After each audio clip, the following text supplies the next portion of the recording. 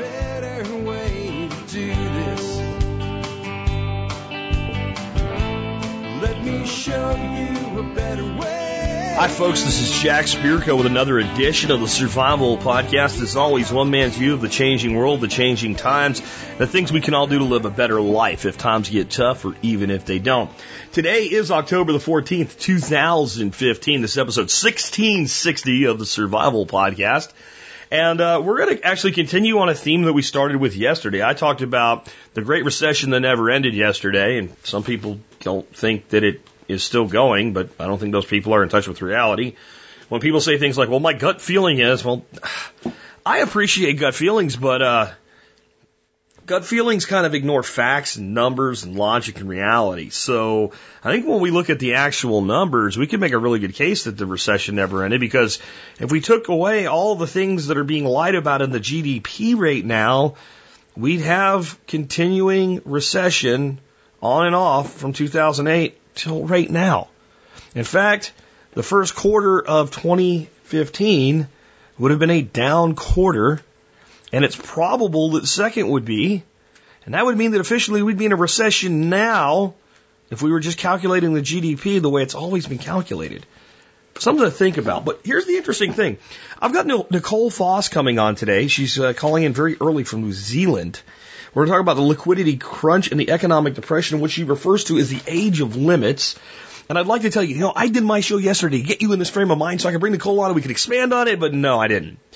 As busy as I've been, I haven't really been paying attention to who my guest of the week is until the morning of the interview. So in the morning of the interview, I get my piece of paper from Dorothy that I'm holding right here. It tells me all about the guest and it gives me their outline that they want to discuss, and I do some research on them and what have you, but I don't really look at them like a day before. So it just so happened to come up that way. So hopefully this happy coincidence will lead us into a discussion on some not so happy things, but we'll figure out what we can do about it. Before we get into that, let's go ahead and take care of our sponsors. They do a lot to help take care of you.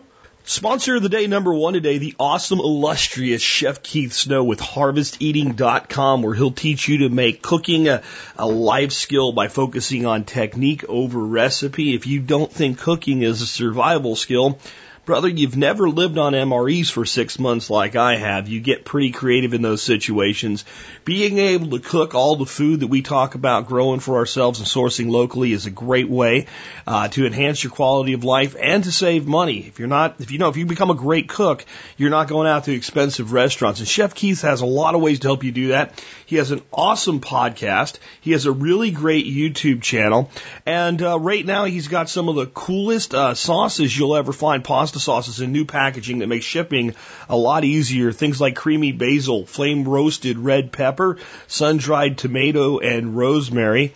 Soon he'll be moving things over to Amazon, but for now, just go ahead and check out HarvestEating.com for all of that and more.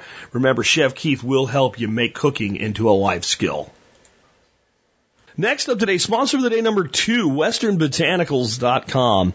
I am a big believer in going to herbs before going to conventional medicines, be they prescription drugs, over the counter, I don't care. I have personally found that herbs are a more gentle way to treat the acute symptoms and chronic symptoms that we all deal with on a daily basis. Now, I'm not a doctor, and I don't prescribe treatments, and I never claim to. And the people at Western Botanicals, while they are a chiropractic facility, also don't make medical recommendations. They simply provide the highest quality herbs, raw herbs, and herbal supplements and other things like essential oils for your own use. And they're real people that really care about you. And if you pick up the phone and call them, someone in Utah, not New Delhi, will answer the phone and help you make the right decisions for yourself. That's what Western Botanicals is all about. They are a great sponsor. They have been with us a very long time, 6+ years. That is forever in the world of podcasting. They also have a program called their Premium Membership Program, where they give 25% discount on everything they sell. They sell that membership for $50 a year every day. If you are a member of our support brigade, you get that membership absolutely free. All you have to do is call them up, give them the code word in your MSB account, and they will set up your account for you so you can get 25% off on everything they sell. Some of the favorite things that I use by them are the turmeric formula. That is one of the best anti-inflammatory things that I've ever used personally for myself. Again, I can't make individual personal recommendations on it, but I can tell you that I use it and it works for me.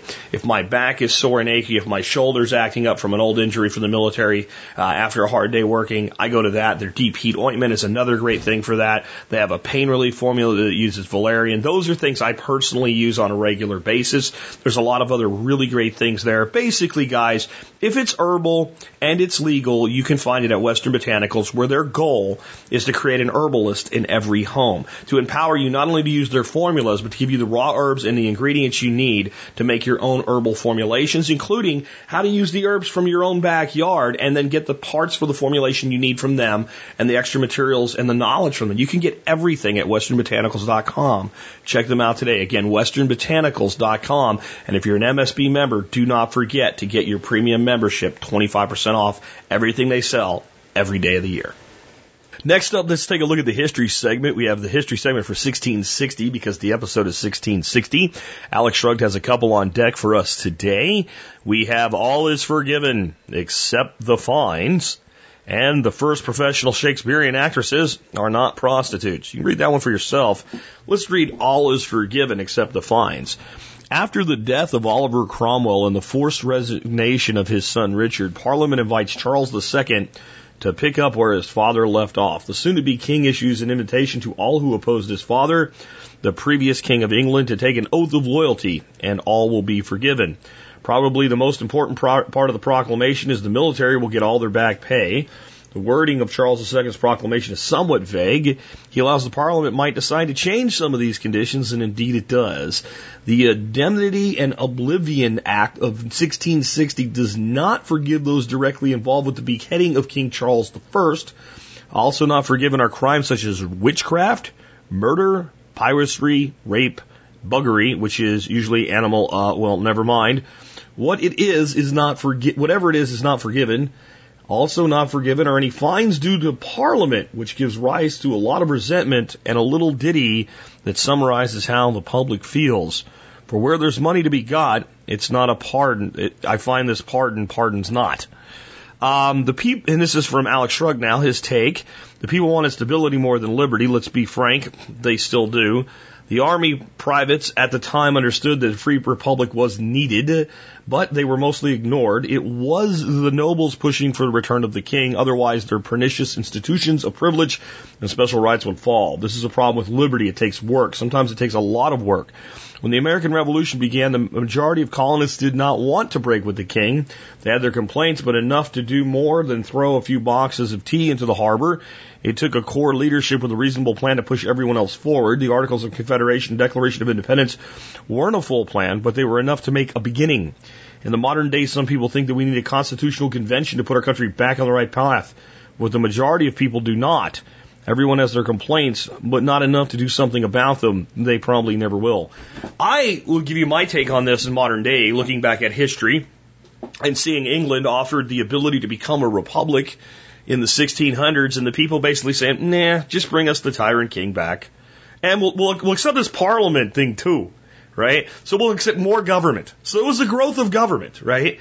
And then seeing the way that this country has squandered what liberty it had, I don't want a constitutional convention either. And I'll tell you why. I think if we had a constitutional convention today, we would not use it to restrict government. We would use it to empower government. We would use it to do things to empower government to do things the current Constitution does not allow the government to do. I believe the move today in America by the majority of the people is toward greater tyranny and bigger government. The only difference of opinion right now is what that tyranny should look like and whose liberty it should interfere with. We have one side that wants to interfere mostly with free market and economic liberty, and another side that wants to interfere with personal liberties that do not harm other people. There is no real desire to reduce the scope and size of government today on either side. Now, I know you're screaming at the radio or your headset or whatever right now saying, Jack, I want to reduce the size and scope of government. Do you really? Do you really? If I came out with a plan as a president of this country, if the people of the country went crazy enough to elect Jack Spirko president, and I said my plan is to cut every single department of government by 10% this year, right now, and I will veto anything that comes across my desk. Would you support it? Some of you are screaming yes. Then start thinking about what it means. 10% from the military. 10% off the Department of Education. 10% off the Department of Homeland Security. See, if I keep going, sooner or later, you're going to get to a place where you go, well, we can't do that. We could. We could very, very easily. And you cannot begin to reduce government until you begin to reduce the funding that it has to do what it's doing. The restriction on government is not a democratic process. It's not checks and balances. It's economic. As long as the government has money, it can pretty much get away with doing whatever it wants because it can provide enough stability and free stuff for the people that it's governing to keep at least half of them and a few people more happy. My take by Jack Spirko. Yeah, Constitutional Convention. Watch what that would do. It would take away, I guarantee you, it would be used to take away certain things that are in the Constitution right now as amendments, like, maybe we need a little more policing of what we call free speech. And this Second Amendment thing has been a problem for a long time. Now, maybe we have a chance to do something about that. Yeah. Absolutely. Anyway, with all of that wrapped up, let's take a look at Bob Wells' Plant of the Week. Every week, Bob Wells Nursery brings us a plant that we can grow in our own backyard to help feed ourselves and to make our awesome yard look even awesomer. Bob Wells' Plant of the Week this week is the Blenheim apricot. The Blenheim apricot is a highly adaptable apricot, can be grown in zones 5 through 9. It's the most popular apricot in the United States. It's considered to be the most flavorful, best tasting apricot in production. Medium to large yellow skin and orange blush apricot has superb flavor. The Blenheim apricot tree ripens late June to early July. Self-fruitful. Estimated chilling requirements are 400 to 500 hours. You can find this plant more at BobWellsNursery.com. Bob specializes in edible landscape, including fruit trees, berry plants, and nut trees, and as well as hard-to-find specialty fruit trees. I want to say something about this. So I actually have a whole bunch of trees coming in October from Bob Wells Nursery. And among them are 4 of these awesome apricots. And the reason that I have this particular variety coming is I have an apricot tree on my property that's like 5 years old. It's like one of the few things that lived that the guy that owned the house before me planted. It's beautiful. It's huge. It's big. I don't know what variety it is, but I can tell you what it does. It blossoms in February. Yeah, it does. And then the frost comes in and knocks all the blossoms off. So for me in particular, I looked at the ripening date, the production dates of this tree, and realized it was a later blooming variety of apricot. And due to that, I decided to give this one a shot on the property because that other apricot tree is lucky that it's such a great tree in of itself, because really what it needs is a chainsaw, because it will never, I think, be productive here. So far we have gotten in 3 years 2 apricots, 1 a year, 2 years in a row, that managed to somehow survive or blossom late or whatever and not get killed by the frost. Anyway, with that, I want to remind you guys you can help support the show by joining the Members Support Brigade. You join the MSB. You can help support the show at 18.3 cents an episode. You can learn more. Just go to survivalpodcast.com, click on members. With that, I want to welcome our special guest to the show to discuss the liquidity crunch, economic depression, and the age of limits. Her name is Nicole Foss. She's joining us today from New Zealand. Hey, Nicole, welcome to the Survival Podcast. Thank you for having me. Well, thanks for being with us today. And so my first question, always to try to let the guests connect with the audience, is can you tell us how you got into what you're doing today? I found for many of our guests it was kind of a wonky path to end up where they are. So how'd you get where you are? It was a very wonky path. Basically, I've been trying to figure out how the world worked for the last 30 years, and that involved working in all sorts of different fields in order to learn enough about each different subsystem of reality to be able to understand the critical features of that. And what I've been doing for the last 10 years is pulling it all together. So I was a biologist, an environmental scientist, a medical researcher. I've worked in neuroscience and psychology, environmental consultancy. Then I was an energy academic. I was a research fellow at Oxford. I wrote books on nuclear safety in Eastern Europe. I've worked in grid connections for renewable energy, electricity grids, power systems, energy policy. I've studied finance for 20 years. I've been working on integrating all of that. So there's a huge amount that we cover at the Automatic automatic Earth.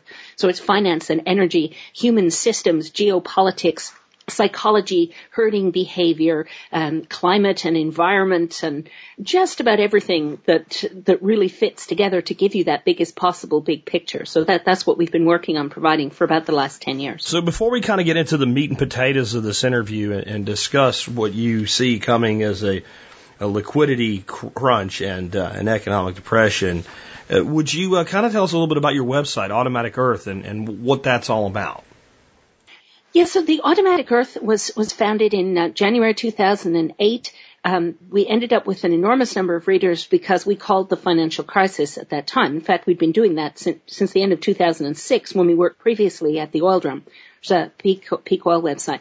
So we've been trying to pull everything together into this biggest possible big picture at the Automatic Earth. The name itself, by the way, comes from the song The Boy in the Bubble by Paul Simon. It's the last line of the second verse, but my writing partner is musical and metaphorical, so hence that's where the name comes from. But it's all about looking to the future, anticipating trend changes, because there's so little of that actually happens. What people mostly do is extrapolate current trends forward as if they were going to continue forever and say that if we continue on this path, in 30 years, we'll have got to this. So they spend money today to do things like build the infrastructure they think they're going to need for the future they think they're going to have in 30 years' time. But when there's no ability to anticipate a trend change, one is almost certainly wrong doing that. So it's our job to understand all these different subsystems of reality, to understand what the time constants are for change in each different subsystem, in order to know which things are the key drivers at what time, in order to be able to anticipate trend changes and predict not 30 years out, because that is so uncertain that it's a bit of a mug's game, but to be able to predict what's coming next and what one has to do to deal with it before it happens. So it's about allowing people to be proactive. So in your writing, I've seen you talk a lot about entering what you call an age of limits. Can you tell us what you mean by an age of limits and why you feel that we're entering that at this particular time? Well, we're facing limits in a whole range of different ways. I mean, if you look at graphs of consumption of resources, of population, across the board, they look like hockey sticks. That's what the typical term is, a hockey stick curve. It means that they start slow and then they go exponential. They take off. And if you look at what seems to have driven all that is really the discovery and consumption of fossil fuels. There's almost a perfect correlation between the use of fossil fuels and so many of these other curves going exponential, including human population. So we really have just taken off in so many ways, and because we've experienced that exponential growth across the board, we're approaching limits in many ways. We're the limit of the environment to absorb our waste streams, for instance, limits in terms of energy. We're at or around peak oil, where we have reached a production peak. We're not going to exceed the production of fossil fuel energy that we currently have. We're going to be declining, and that means it's going to force contraction. We're facing limits in terms of finance because we've reached the point, more or less, where all the income streams of the productive economy can no longer service the debt that we've created. So the limits are just across the board, and we're going to hit one after another. And one of the things that's important about understanding the time constants for change is knowing which limits you're likely to hit first, because you have to prepare for the one that's coming up next. And in this case, we're preparing primarily for limits in the world of finance, because finance is virtual, meaning that the time constant for change is incredibly short. So we almost, for instance, crashed the global banking system in September 2008. We could see that kind of change happen literally in hours. So we have to be aware that things can change very quickly in finance. A lot of people are drastically overextended, overstretched, for instance, over-leveraged. They've borrowed a great deal of money to purchase the assets they have. They typically owe more than they own.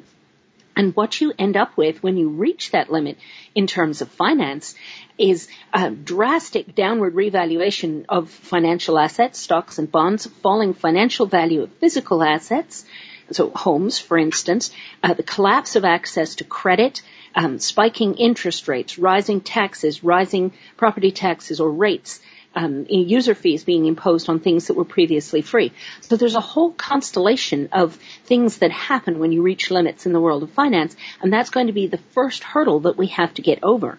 If we successfully navigate that one, we preserve our freedom of action in order to be able to deal later on with limits in the more physical world. The time constant for change in the physical world is much longer.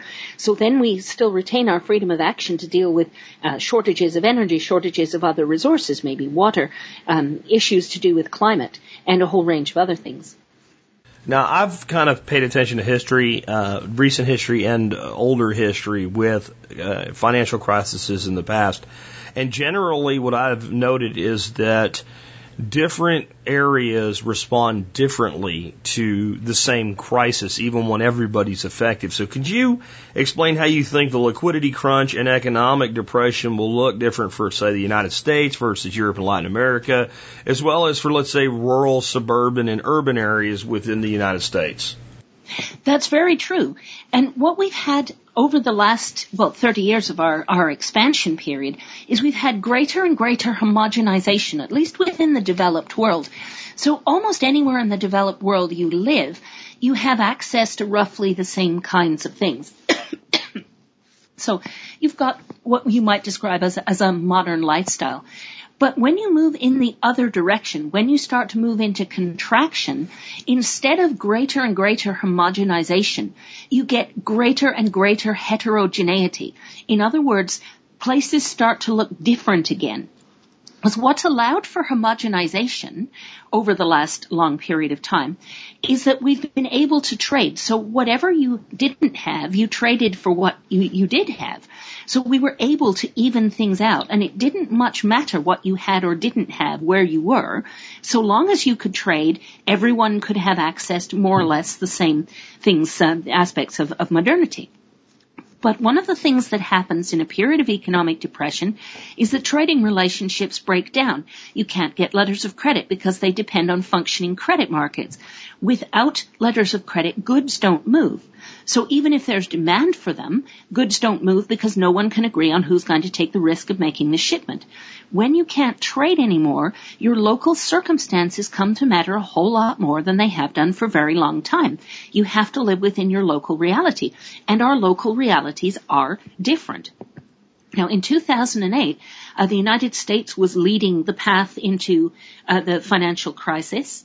So all the subprime loans, for instance, were really the focus at the time, not just the fact that people were defaulting on subprime loans, but all the consequences higher up the financial food chain in terms of collateralized debt obligations and all the bets that had been placed on the mortgages, the way mortgages had been securitized and then bet against, and games were being played all over the place. That was the focus in 2008. At the time, the rest of the world was less affected, particularly the commodity exporters, because it was the peak of a commodity supercycle. So commodity exporters like Canada and Australia, for instance, or Brazil, were not badly affected at all in 2008, even as the U.S. was sliding into the bursting of its housing bubble and a mini liquidity crunch.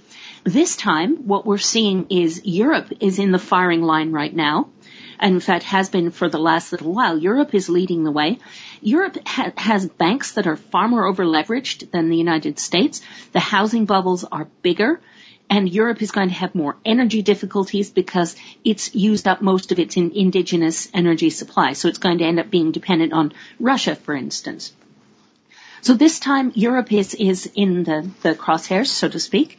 And it's dividing up the European Union. So the European single currency is not going to survive this process. It's not possible to predict exactly how long the euro will last, but it really has no future because everything is tearing apart the fabric of the European Union at the moment. We're seeing this in the whole European periphery, but ultimately the risk will creep closer to the center and country after country will move into the same dynamic. So today it's Greece and Portugal and Italy and Spain and Ireland. Tomorrow tomorrow it will be France and the Netherlands and Finland, for instance. So we're going to see a great deal of division in the European Union. I think the European Union itself is going to break apart. I don't think the United States is going to break apart anytime soon, because in the United States, one considers oneself, generally speaking, American before having any other identity, say a state-based identity. That's not true in Europe. In Europe, you're French or you're German or you're Dutch before you're European. Texas and Vermont are perhaps the two exceptions to that. But on the whole, if you're Californian, you're an American. You would fly an American flag. Yes, I realize that. I've been to Austin. That's the one part of Texas where I've lectured before, and I understand that's a little bit atypical for the state. Yeah. But what's happening in the States that is really quite interesting is that although the federal government is able to basically print money or monetize debt, the states can't, and neither can local government. And that's really where the rubber meets the road. So if you look at what's happening to municipalities, follow Meredith Whitney's work, for instance, on municipal debt. There is going to be an absolute rash of municipal bankruptcies in the United States. Several of them have happened already.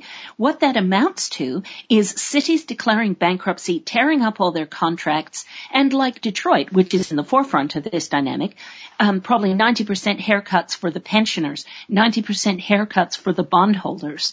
Imagine the scenario that takes hold in the States when you're starting to see city after city go under, municipal employees losing their jobs, losing their salaries, losing their pensions, losing their health care. That's a lot of people. Pensions are already drastically underfunded, and they're not, those promises that those pensions represent are not going to be kept because it isn't going to be physically possible to keep them.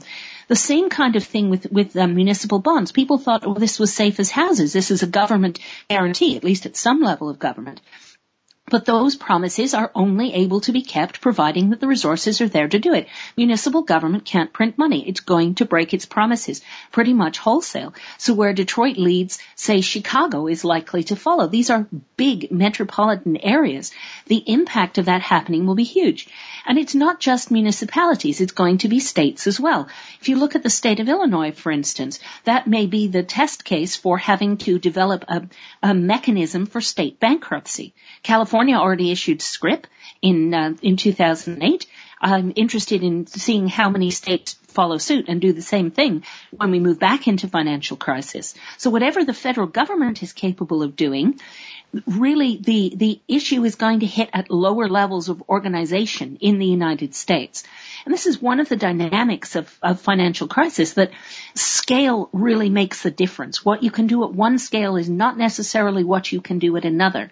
And the effective organizational scale is going to change quite dramatically. With things like that, people always think, well, the federal government can print money and the federal government can fix it and the federal government can bail these things out because they bailed out the banks, they bailed out companies.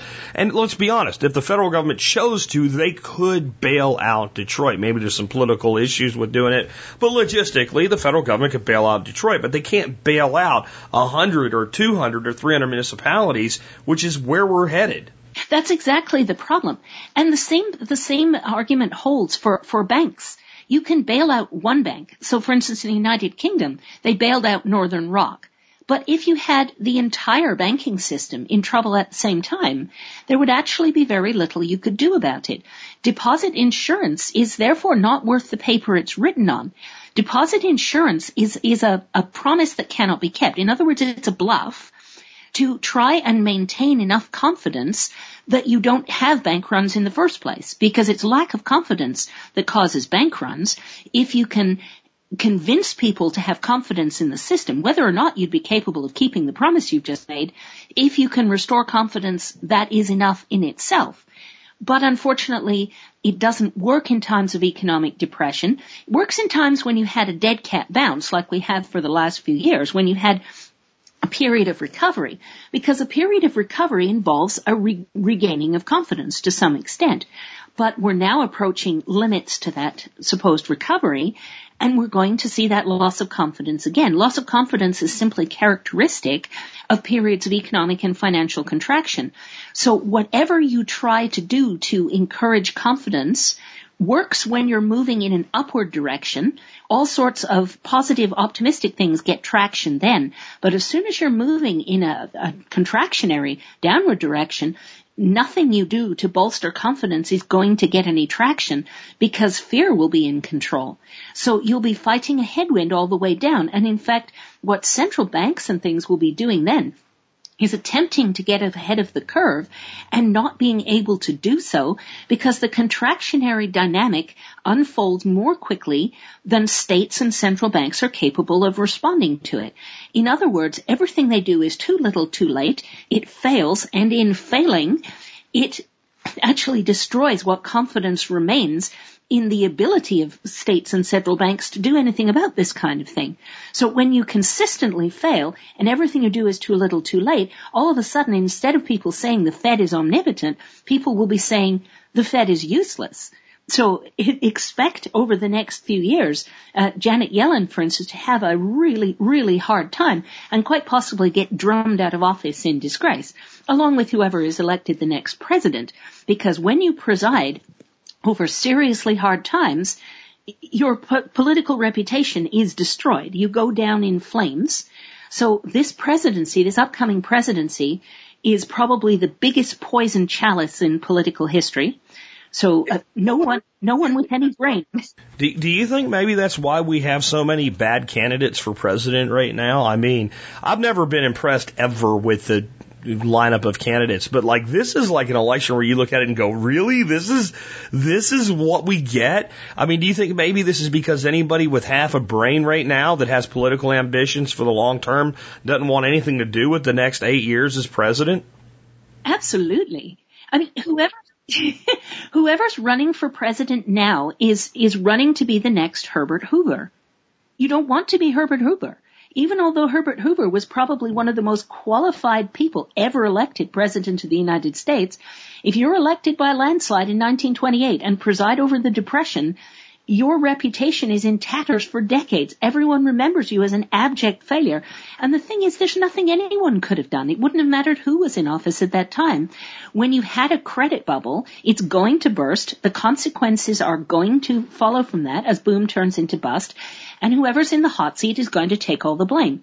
You know, similarly to the way if you're in the hot seat at the right time, you end up with a stellar political reputation, even if you're really not that much to write home about. So I'm no fan of Ronald Reagan, for instance, but I know an awful lot of Americans are, partly because he presided over a great bull market.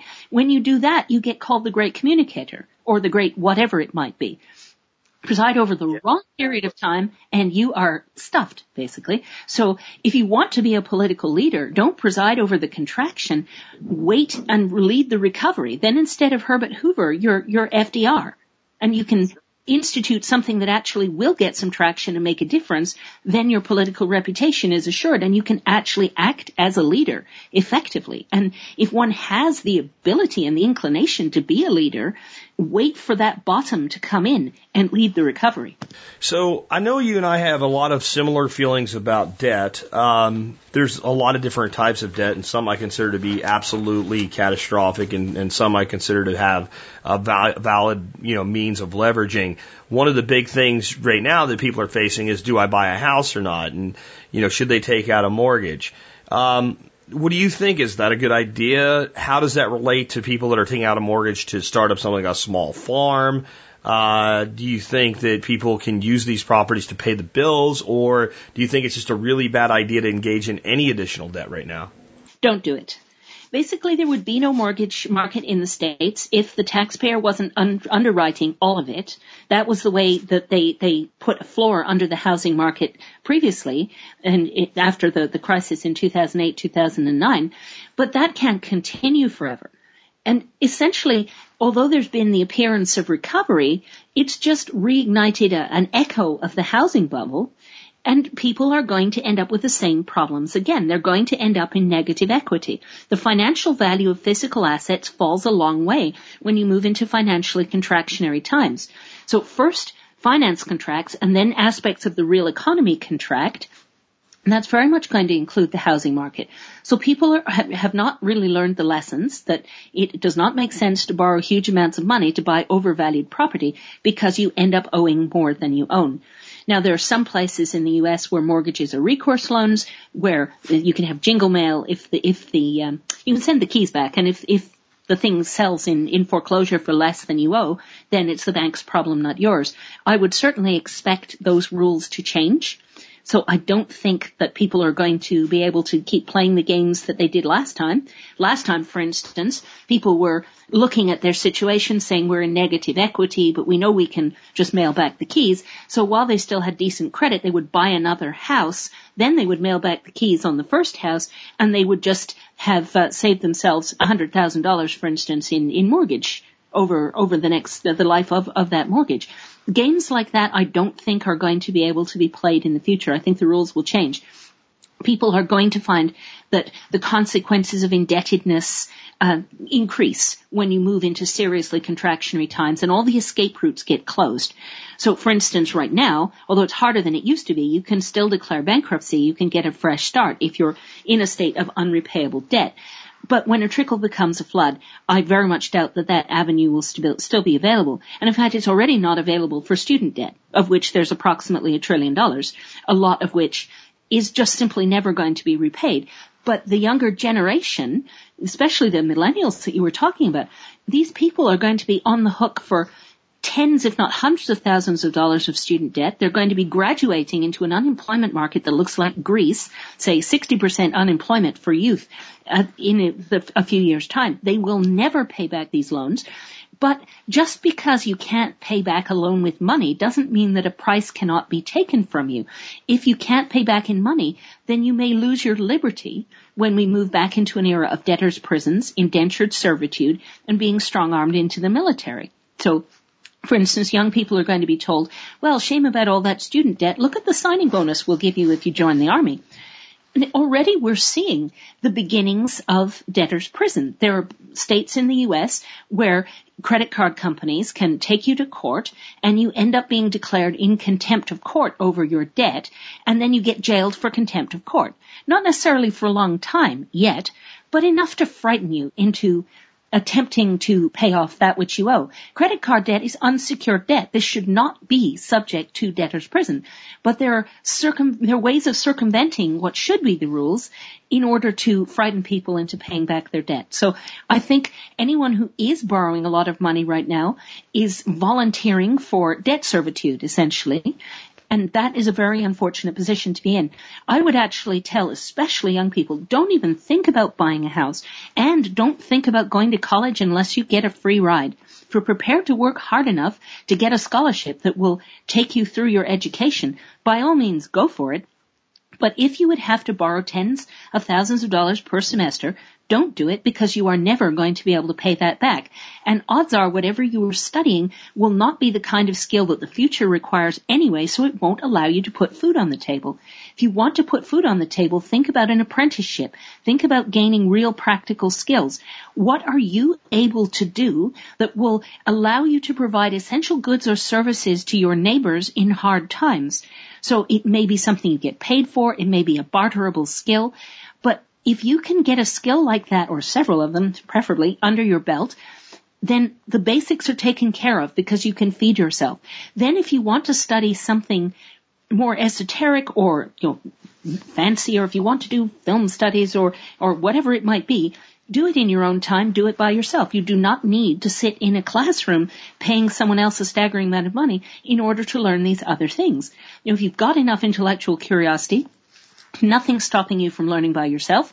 If you don't have enough intellectual curiosity, then sitting in a classroom for 4 years is not going to help you anyway.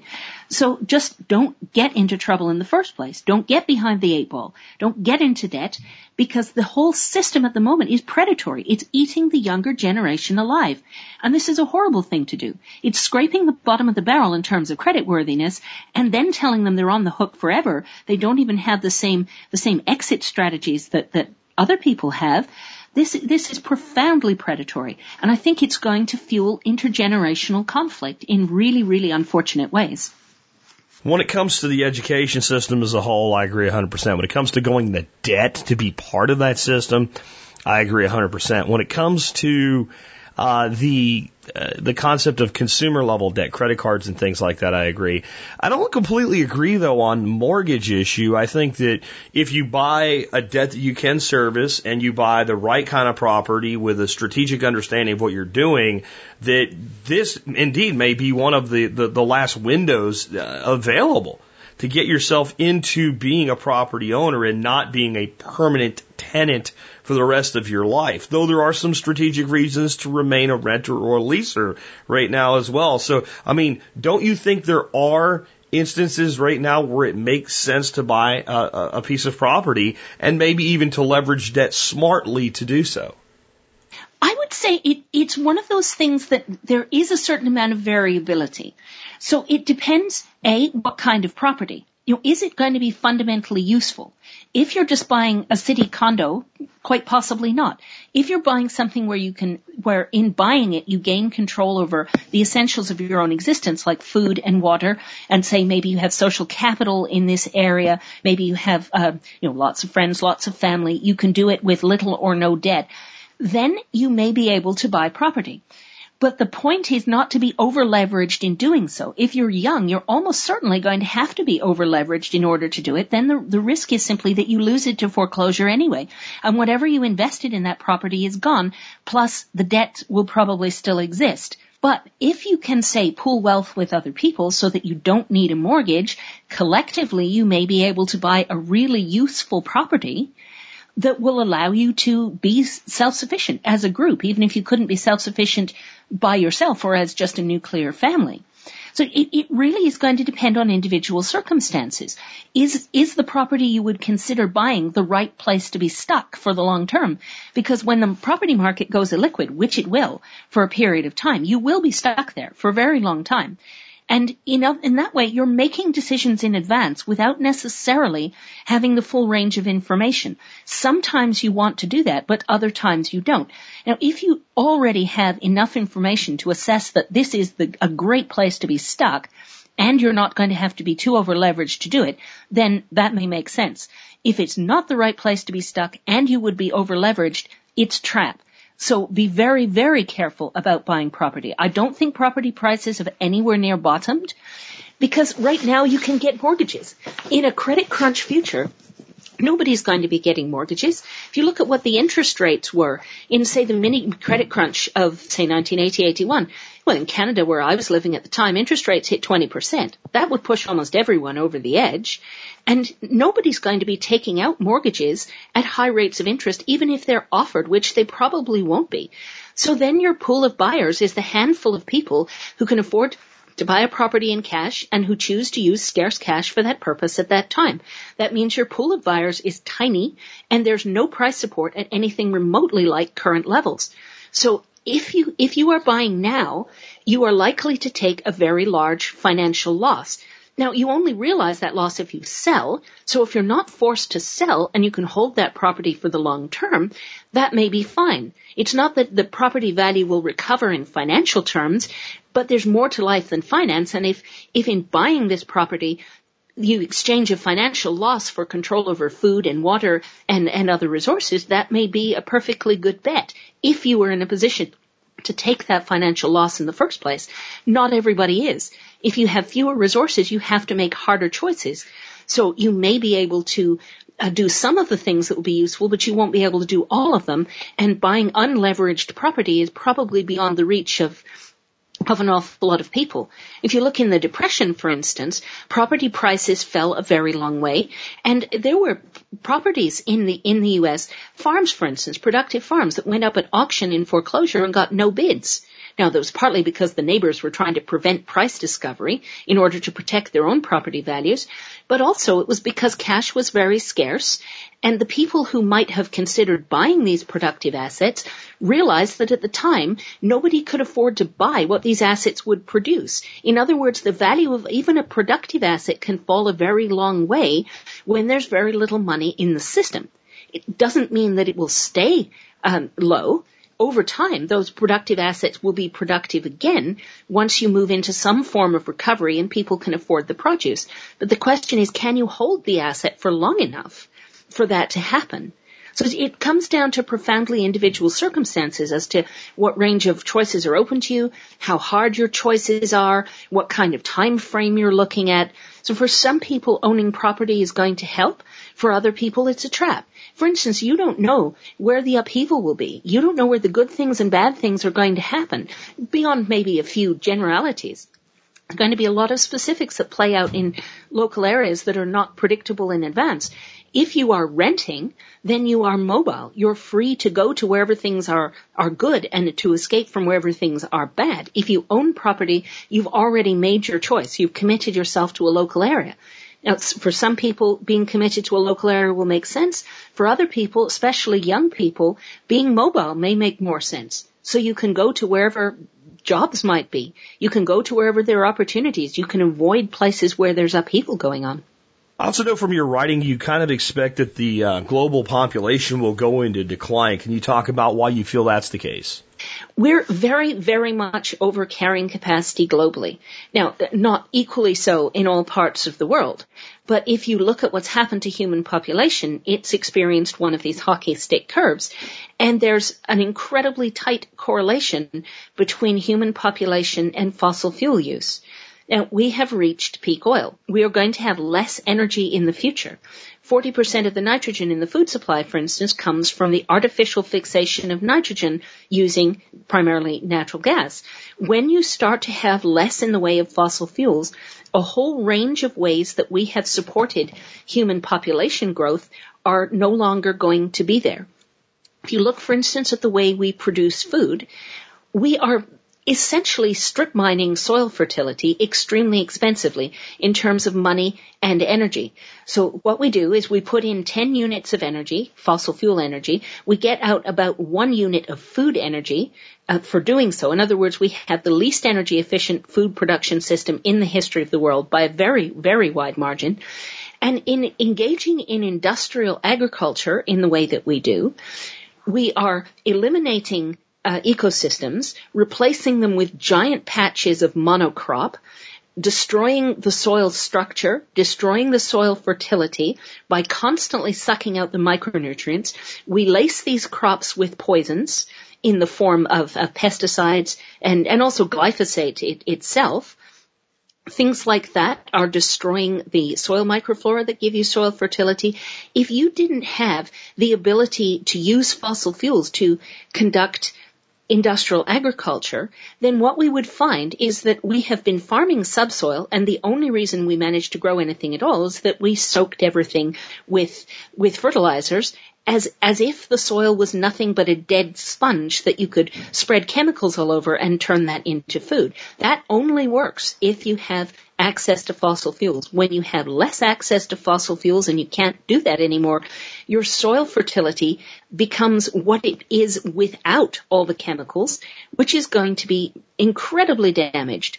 So we're not going to be able to produce the amount of food that we currently do. We're going to have to find radically different ways of producing food, but we won't be getting the yields that we're getting now. We need to move away from the whole industrial grain-based and then CAFO meat production system, because this is what's so incredibly environmentally damaging and also is consuming the natural capital required to be able to farm in any way at all going forward. Now, when our food supply is reduced, and we're also going to be facing issues with water, we're not going to be able to maintain the population we currently have. Carrying capacity is the idea that any given area can support a given population based on its resources. But when those resources have been depleted, the population that can be supported there will be smaller. And we have moved far enough in the way of resource depletion in our age of limits that supporting the existing population in a lot of places is going to be probably impossible. Now, some places are more overpopulated than others. The United States, for instance, has a lot more space. All of North America has a lot more space, and it is overpopulated, but not hideously so. Places like Southeast Asia, for instance, are hideously overpopulated. Parts of Europe as well, incredibly dense population in, say, the UK or the Netherlands. I remember reading a study that looked at the footprint of the Netherlands, saying that to feed the population in the Netherlands requires 17 times its own surface area. So you can maintain the population density somewhere like the Netherlands because you have the ability to suck in resources from the rest of the world. But when trade is failing, and you can't produce as much in your own country as you used to because of all the issues with industrial agriculture, you can't maintain the population density they currently have. That's going to be a big problem for them. Even places like Australia. Australia is huge. It's as big as the continental United States, and it only has 22 million people. But there's a reason it only has 22 million people, in that a lot of it has almost no carrying capacity at all. It's terribly hot. It's desert. You can't grow anything. This is why the whole population lives around the edge. Other places, I live in New Zealand. New Zealand has 4.5 million people and quite a lot of resources. So I think it's less likely to have a population issue than other parts of the world. I'd say for the most part, I completely agree with everything you're saying there, but isn't there a shorter answer to that? And that is that the global population is already in decline, because our generation, Generation X, we had less kids than the baby boomers did, no doubt. And the Y generation, the millennials, the internet natives, all these younger people are consciously deciding to have less children. Many of them are remaining completely childless. And if it wasn't for immigration in the developed nations of the world, they would be at a negative, not just a flat, but negative population already. So isn't it the case that even if everything turns out super duper, we're still going to have a decline in population? That's absolutely true. That's one of the conundrums with population, is that if you look at a situation of overpopulation and say, oh, well, yes, we'll just have very few children, what you end up with is a whole cohort of elderly people starving to death because there's nobody to support them. And that can happen relatively quickly.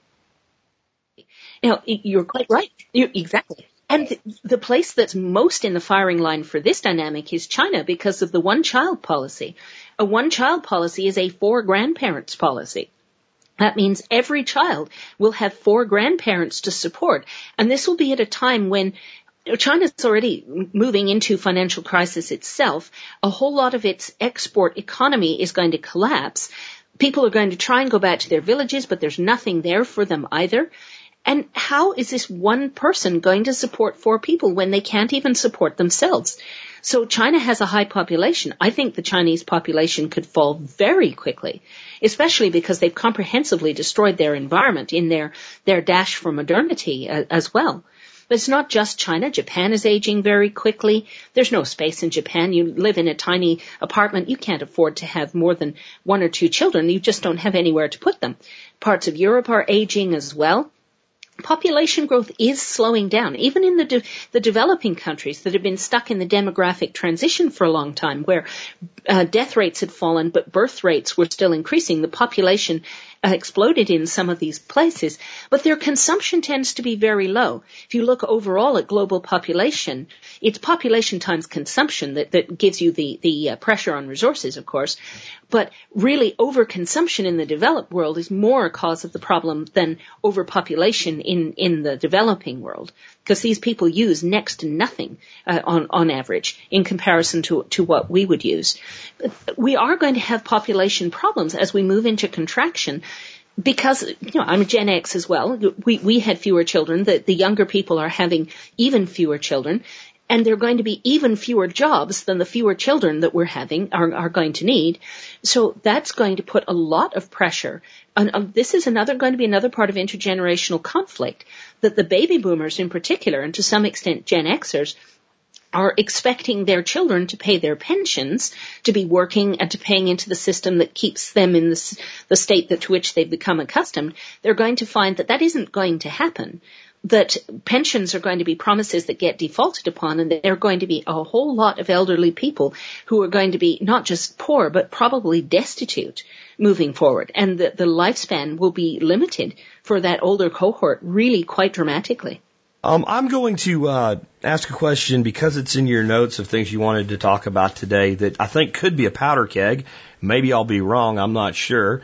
But why do you not focus on climate change as a problem? I don't either. I have a feeling we might have very different reasons for that, or who knows? We might have really very similar reasons. So where are you at on that?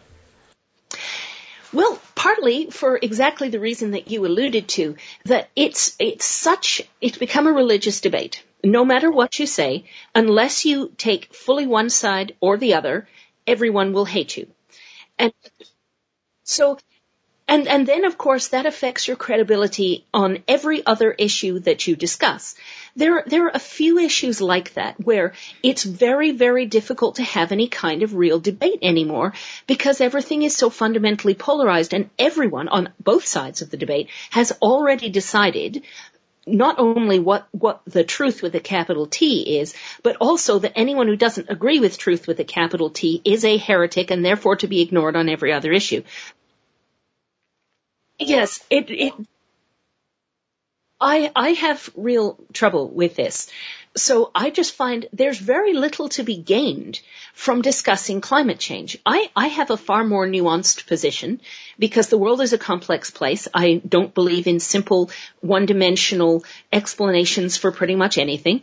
And so I have a much more complex, nuanced position than either extreme, which means that if I attempt to articulate this position, it gets me into trouble with absolutely everybody at once and for basically no gain. I mean, what is to be achieved by me trying to lay out this position of complexity when nobody is going to listen anyway?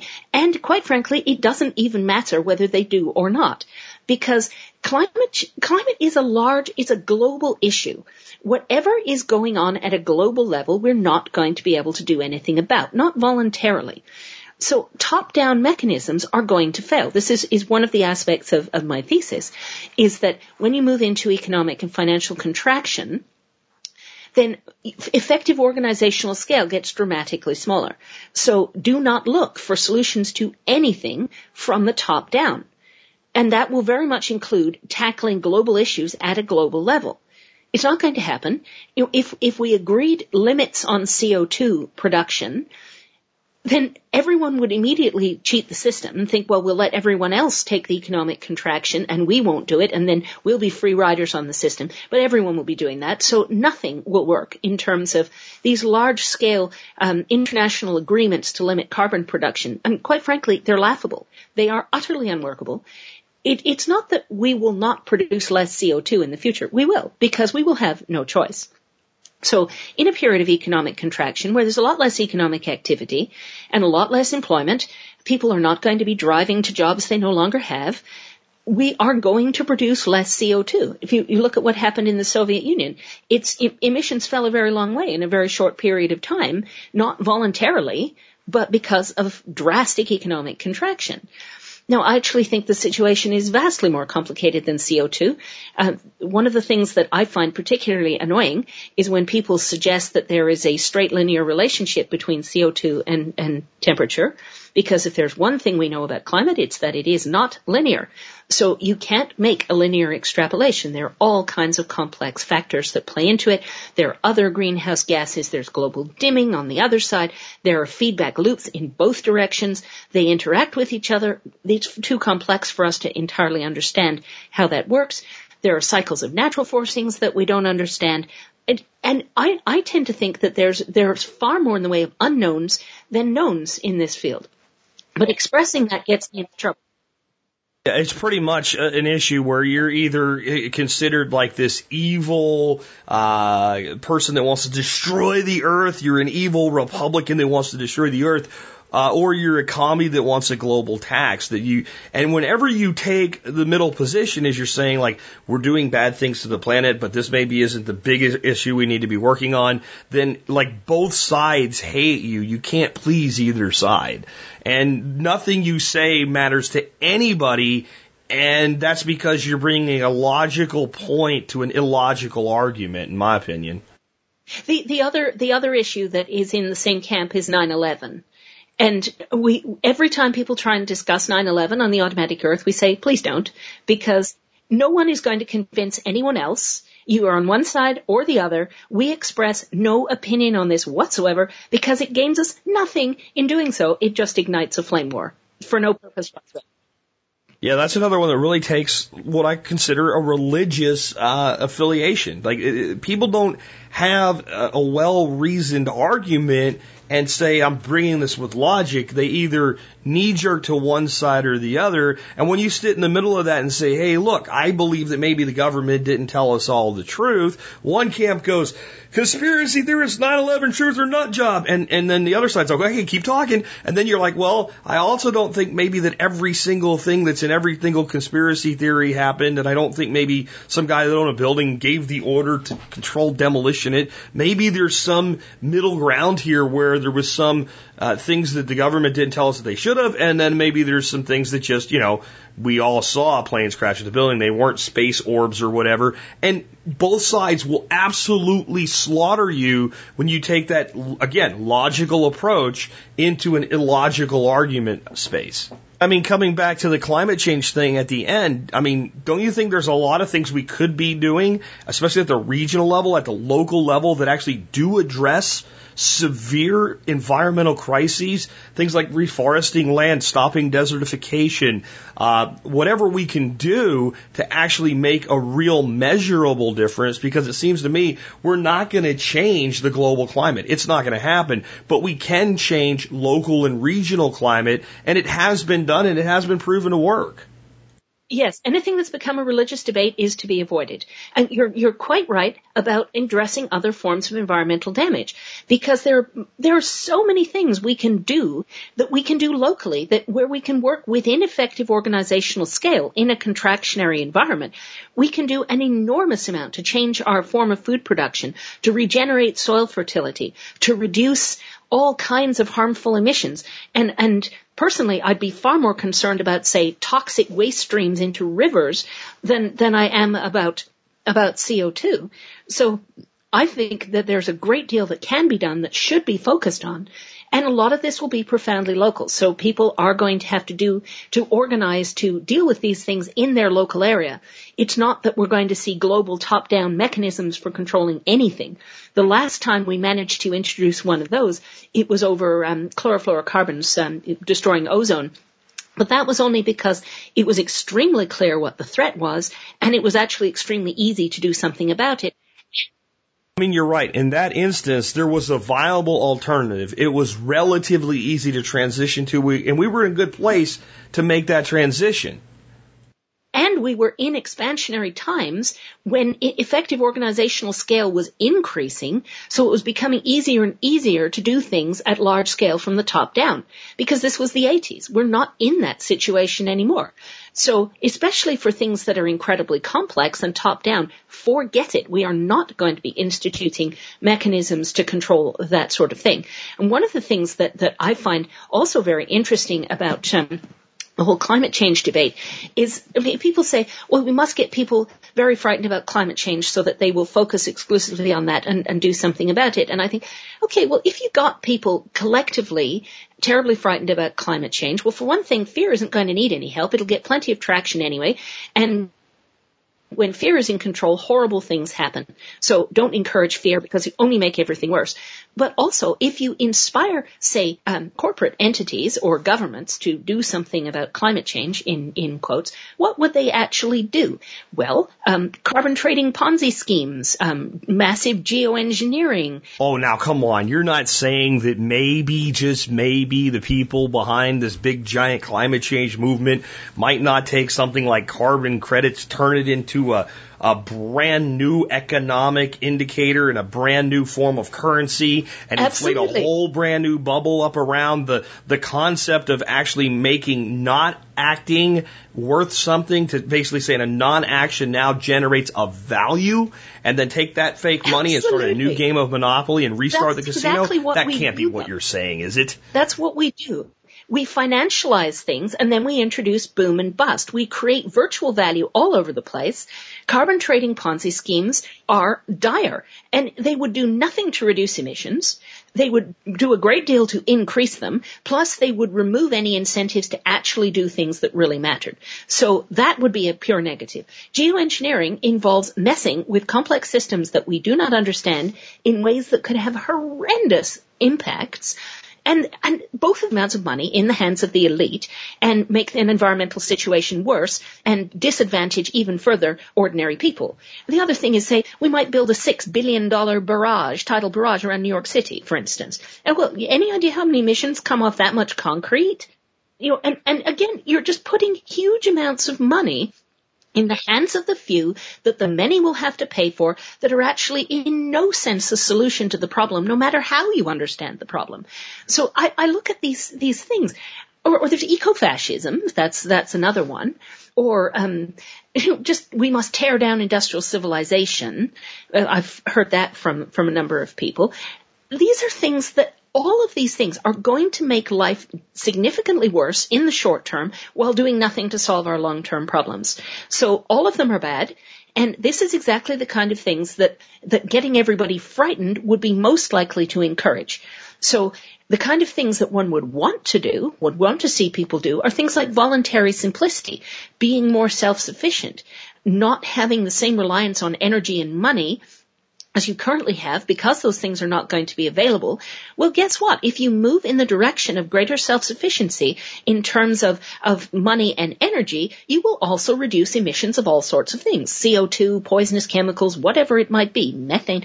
There's so many ways in which you would actually benefit the environment on a teeny tiny scale because you're only one person. But when everything is forced into contraction, then you will see involuntary reductions in all kinds of environmental externalities. And you don't have to suggest to people that they should act on the basis of climate change in order to do this. In fact, if you frame your argument in terms of climate change, people will do exactly nothing because it's long-term and it's not a personal immediate threat. So that's incredibly unmotivating. Tell people to do the exact same things on the grounds of finance and peak oil, because both of those are personal and they are relatively immediate, especially finance. People will actually do it. So you get the impact that you want in environmental terms by not framing the argument in environmental terms. Yeah, I mean, right here in the north central Texas edge desert, what we're doing is we're reforesting our 3-acre piece of land. And we're developing systems that raise livestock and produce an output for us that give us income in the form of a business, that give us food in the form of meat and eggs and plant material, and give us resources to do things like generate energy, heat, charcoal. We're being able to do all of that. And it kind of amazes me how much we think the same, given, your educational pedigree and me coming at this as basically a redneck duck farmer. We're both systems thinkers, that's why. Well, it definitely is systems thinking. That's something that we talk about all the time here at the Survival Podcast. It's very much in line with permaculture principles, and it is, to me, the only way that you can actually solve problems. I come at this as a former military mechanic that learned troubleshooting in a procedural system style, and that's where that comes from in me. And systems thinkers come from a whole range of backgrounds. They are not necessarily academics. They're often people who have a whole range of different, very practical aspects of life experience. And it's fascinating to look at people from so many different walks of life come to the same basic conclusions and the same basic view of the world. This is not something you have to have multiple degrees in order to figure out. So what do you tell the average 9-to-5-er in all of this catastrophic talk that they should be doing? I mean, we talk about, I think the best scenario that we have going forward is a very painful, traumatic shift. And that's the higher probability I see. Not the end of the world as we know it and zombies marching and everything, but just this really painful shift, something that's different than anything we have to look at in living historical context. And I'd say even more severe than things like the Great Depression and things like that. But it also could be far more catastrophic than I think. So what does the average person need to do to be able to deal with what's coming? Because it's either going to be bad or really bad. I think one of the most important things they can do is to really get to know their neighbors, assuming that is that they want to stay in the environment that they live in. If you want to stay where you currently live, you need social capital above all else. You have to have people you trust that you can work with. Relationships of trust are the foundation in society at all times. So focusing on that will make everything easier, because then you're working with people. When you trust people, you can pool resources with them. And for instance, it's not the case that everyone needs to have one of everything. if you're in an environment where things start to break down because we have planned obsolescence and we can't afford to keep all of them going, well, maybe one per street of, say, washing machines might be enough, or cars. There's so many things that you can do by pooling resources that allow scarce resources to go further. I would also say to people, you need to be out of debt if you possibly can. For a lot of people, that means selling a home and renting, which is a very tough decision to make. But nevertheless, if you sell a property and cash out whatever equity you have, you typically would be able to get into a position of no debt and a certain amount of cash on hand. Both of those things are important. Those are very high on the list. Community building, no debt, cash on hand, because cash under your own control, that means you have to be in the position to manage the risks upon it. Cash on hand is another very important aspect. In a liquidity crunch, you need access to liquidity. This is your handful of choices that you have a right to make later at a time when there are more opportunities and more information as to what are the appropriate choices to make. So you want to have a certain amount of cash on hand. If by owning a property you have tons of debt and no money, then you really haven't made a choice that's going to be sustainable in the longer term. If, on the other hand, you're renting, you have no debt, and you have cash on hand, you're in a vastly better position. Also things like having as much control as you can over the essentials of your own existence. Where do your food and water and energy come from? The more local they are, the more control you have over these things, the better. So when it comes to liquidity, what risks are you facing? How are you managing those risks? If your liquidity is tied up in the system, the risk you're facing is the insolvency of middlemen. You can't do anything about that whatsoever, and it's a huge risk. Don't take risks that you can't manage. If you're looking after your own form of liquidity, well, the risks are obvious. There's fire and flood and theft. I'm not belittling these risks, but they are risks you're in a position to manage if you engage brain creatively, and there are many, many ways to do that. So this is the way you preserve your capital's liquidity, and then you have your freedom of action, your choices to make later, and that's something you're going to need. If you look at Cyprus, for instance, the banks closed, that was it, liquidity crunch, cash-only economy from one week to the next. That's the kind of scenario we could easily be facing if you don't have cash on hand and the ATMs aren't working, the banks aren't open, you can't use your credit card. You're going to be in trouble pretty quickly. And Americans don't tend to have savings. They tend to have credit card balance that they use for a rainy day. Well, if your credit card balance isn't there, like in 2008, they unilaterally cut people's available credit. They raised interest rates. All of that will happen again, only much more so. If you don't have cash on hand, you could be in trouble. You may not be able to have much cash on hand as an individual, but if you can pool resources with other people you trust collectively, you may have enough cash on hand to do the things that you collectively need to do. But it's a shift of mindset. The U.S. is a profoundly individual place, and that's going to be a big barrier psychologically for an awful lot of people. But if they can cross that barrier, then good things can generally come from that. And that keeps people in a constructive headspace as well. Because if they've thought in advance about what it is they're going to need to do, and they know what they're doing, they know why they're doing it, they know who they're doing it with, and they trust those people, they don't get sucked up into movements of anger and fear that do nothing but give political mandates to complete freaks. And I can think of quite a few of those on the American political spectrum right now. We don't want these kind of people in a position with their fingers on dangerous buttons. So undermine their political support by keeping people focused on that which they can do locally that's actually constructive, and just keep them getting on with it. I would say ignore the political process, because nothing good is going to come from the top down no matter who's in the hot seat. So just concentrate on the constructive things we can do locally. Other thing people can do is to start businesses locally. If they have enough resources that they've already, say, got control of the essentials, they've got no debt, they've got cash on hand, maybe they can start a business with local supply chains and local distribution networks in order to strengthen the local fabric of society. So if you run a business like this to provide essential goods and services locally, and you've managed to reduce or eliminate dependencies on trade, on credit, and various other things, your business can be part of the fabric of society that will be maintained. Now, people tend not to invest in the real economy because the returns are so much lower than they are in the speculative global capitalist casino. But just because the returns are lower doesn't mean that it's not an appropriate choice. When people are investing in the capitalist casino, they're risking the income and the capital because the yield that they're getting when they're chasing yield is not compensating them for the risk that they're taking. The losses could be catastrophic. Invest in the real economy, and yes, the returns will be lower, but if you're investing in something that's actually real, that you understand, where you've developed a business model that's addressing the future following a substantial trend change, there's no reason that should disappear. You can deploy your capital, you're earning an income.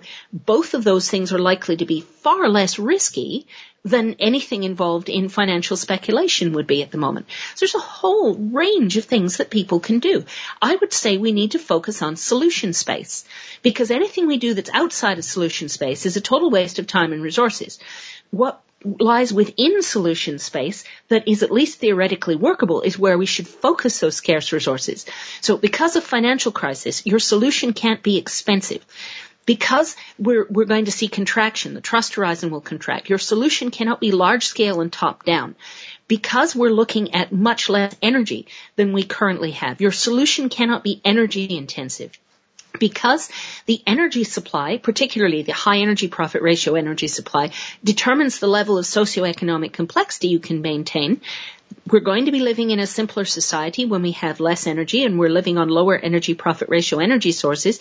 In other words, if your solution depends on the current level of socioeconomic complexity, that lies outside of solution space as well.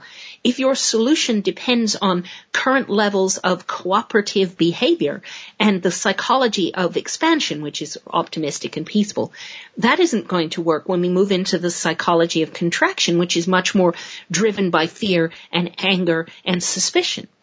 So if we eliminate that which we can identify up front is going to be fundamentally unworkable and focus on the small scale, local, constructive, relatively inexpensive, relatively non-energy intensive kinds of solutions, that solution space is actually far more populated than people think. But we have to think differently. We have to think outside the box and think about how life could look completely different, yet still deliver the essentials of our own existence. It is possible. It's just that getting from where we are now to where we need to be is going to be a bit of a rocky road. I guess my big question for anybody that thinks this way is always, how far do you think they can kick the can and for how much longer and how effectively? I've actually been kind of blown away with how effective their can kicking has been up to this point. I don't necessarily think that I'm surprised that we're still going, so to speak, but I've seen them do things that I think will have us going longer than I would have thought was possible 8 years ago.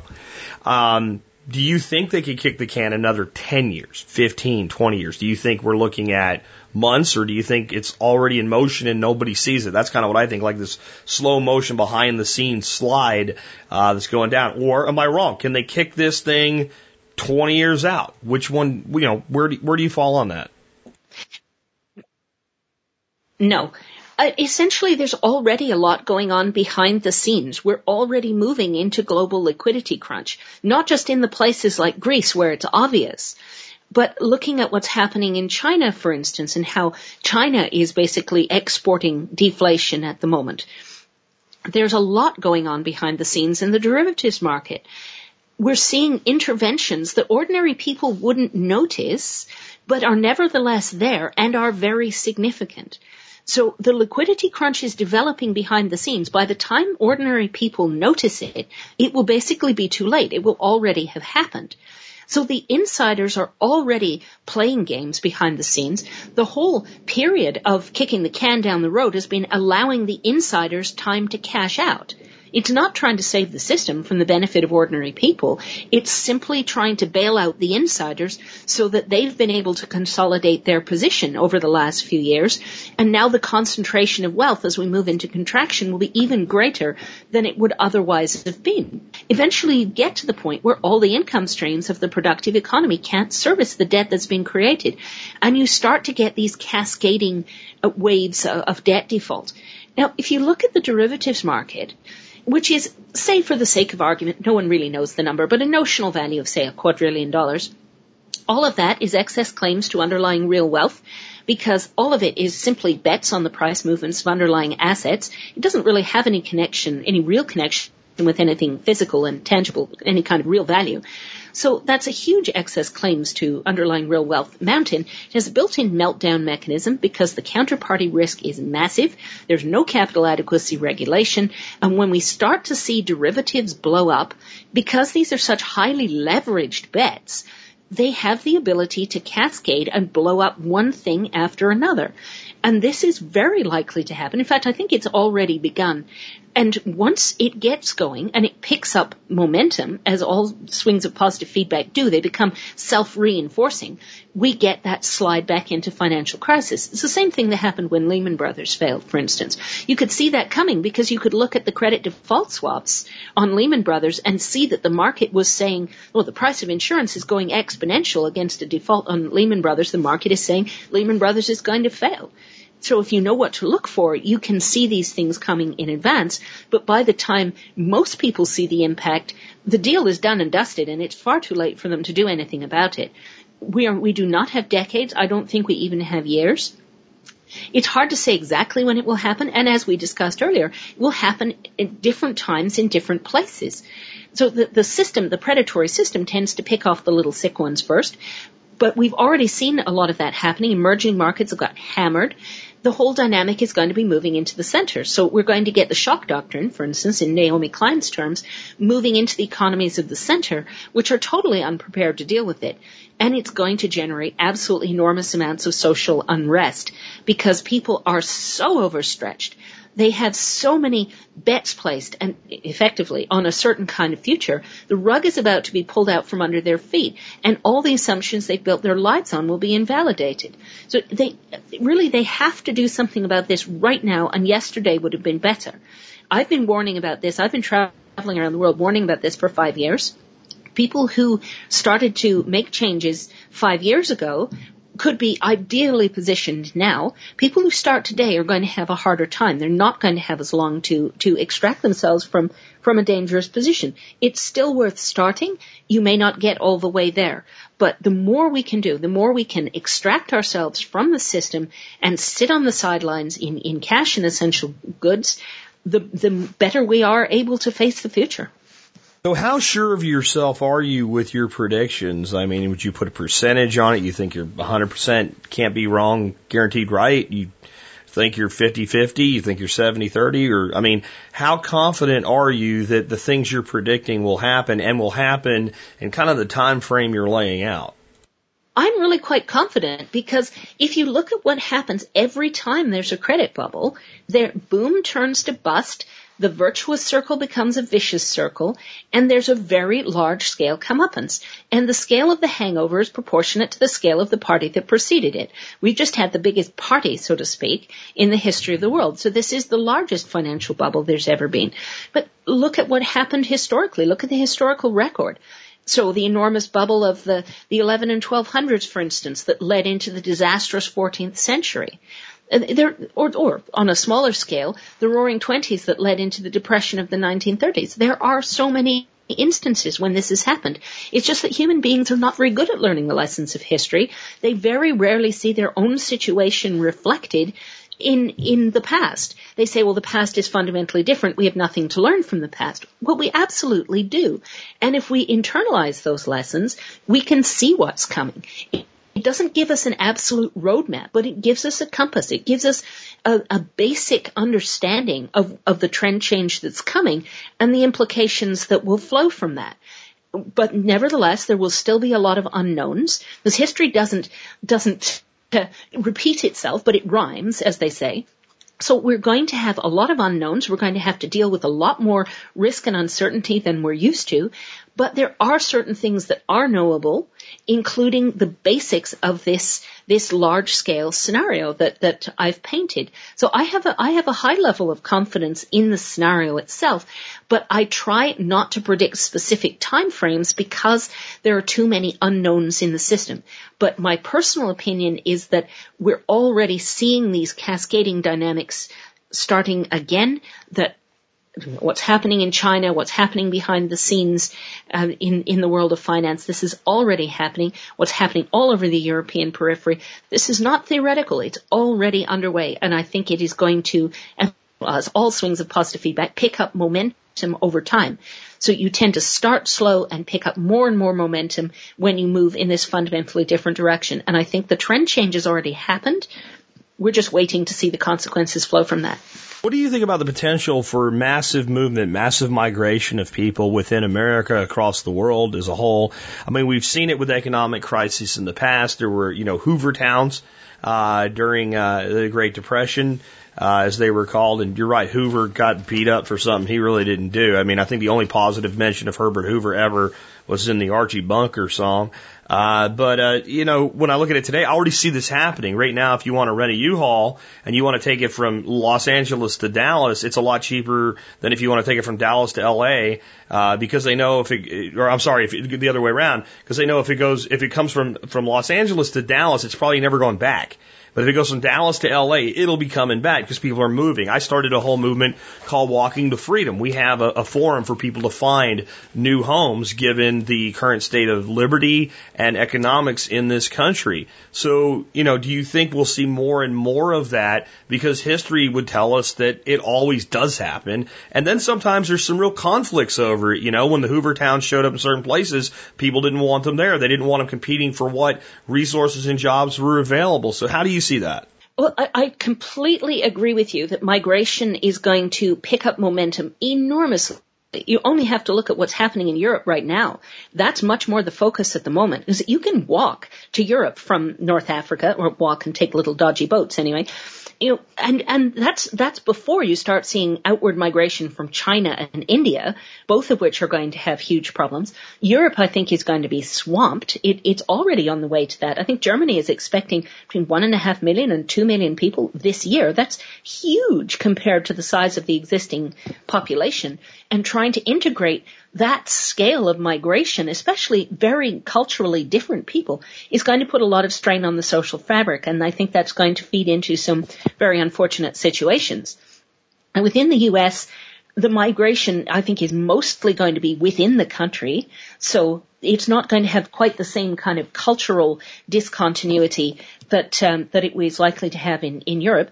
Personally, the kind of places I think people will be leaving, the Southwest that's in this historic drought, I think is going to see a lot of depopulation, especially places like, say, Las Vegas, big cities in the desert that critically depend on water to be delivered from somewhere else, and the water delivery depends on energy supply, for instance.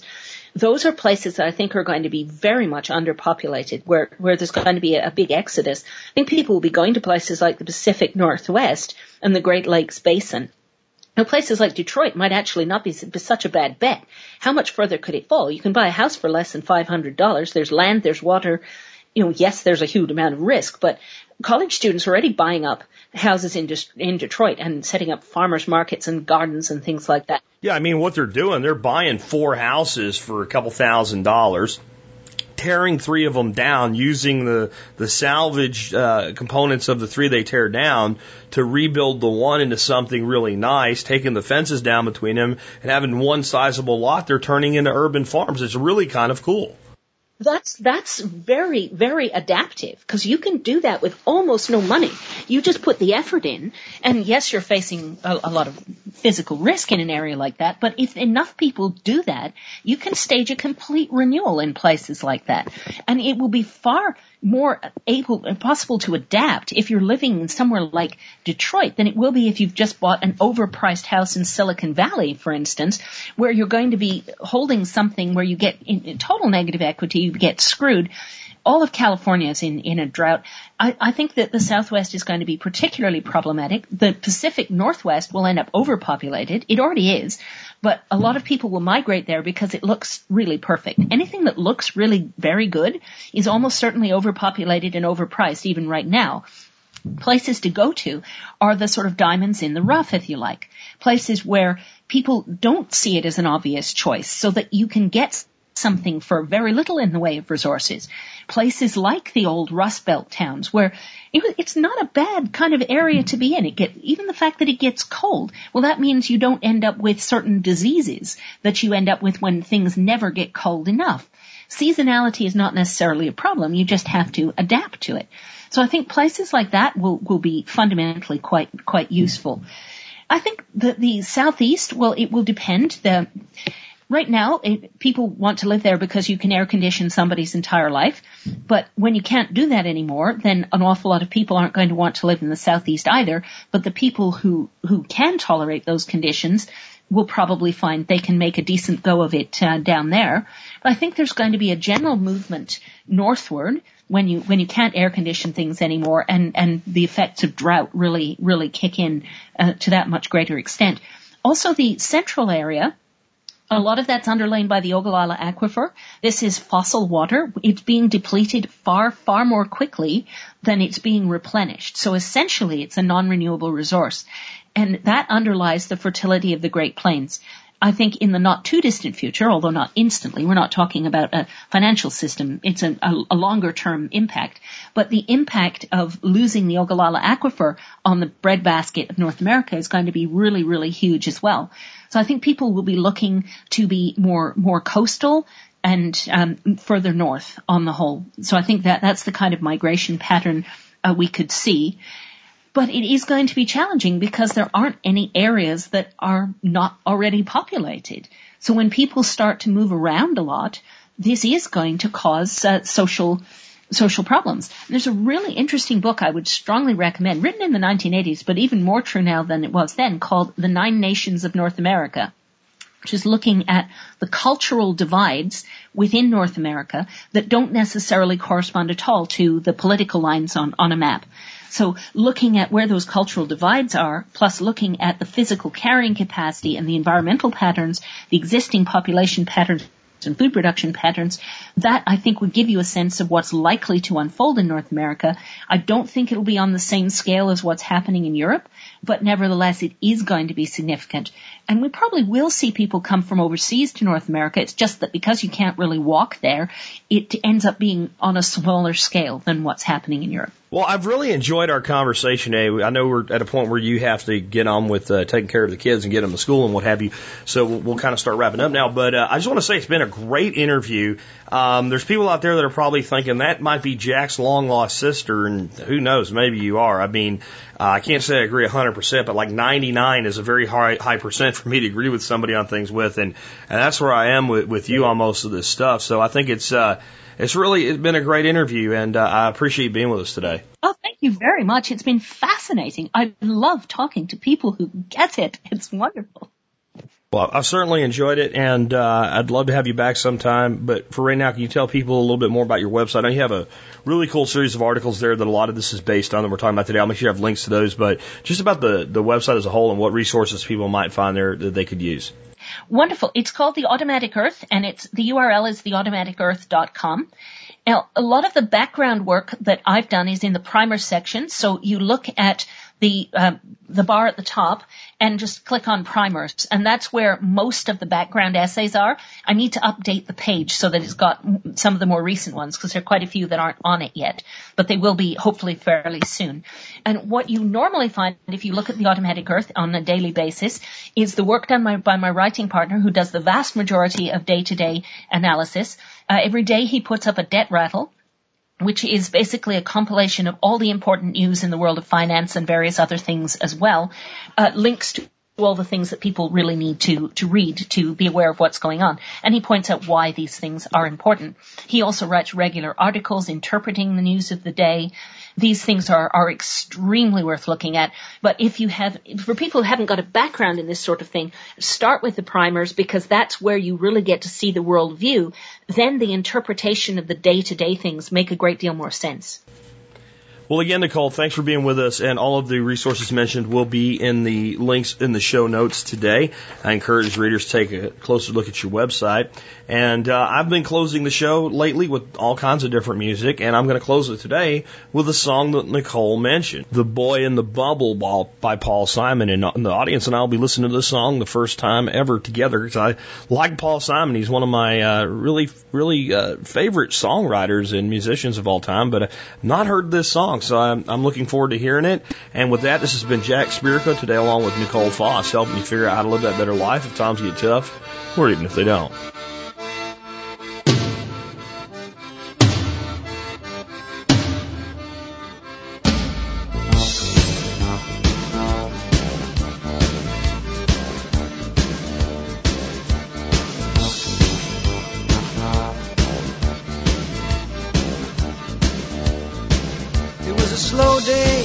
And the sun was beating on the soldiers by the side of the road. There was a bright light, a shattering of shop windows. The bomb in the baby carriage was wired to the radio. These are the days of miracle and wonder. This is the long distance call. The way the camera follows us in slow-mo. The way we look to us all. The way we look to a distant constellation that's dying in a corner of the sky. These are the days of miracle and wonder. And don't cry, baby, don't cry, don't cry.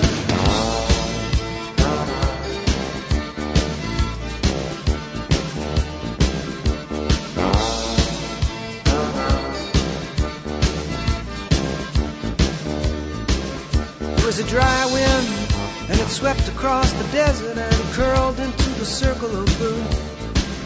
And the dead sand falling on the children, the mothers and the fathers and the automatic earth. These are the days of miracle and wonder.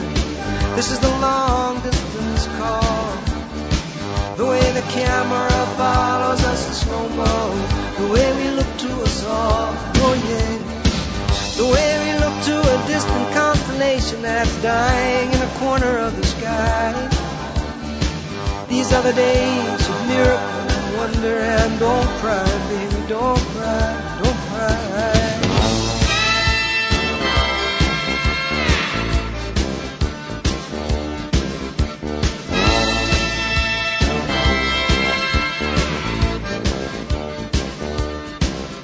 It's a turnaround jump shot, it's everybody jump start. It's every generation throws a hero up the pop charts.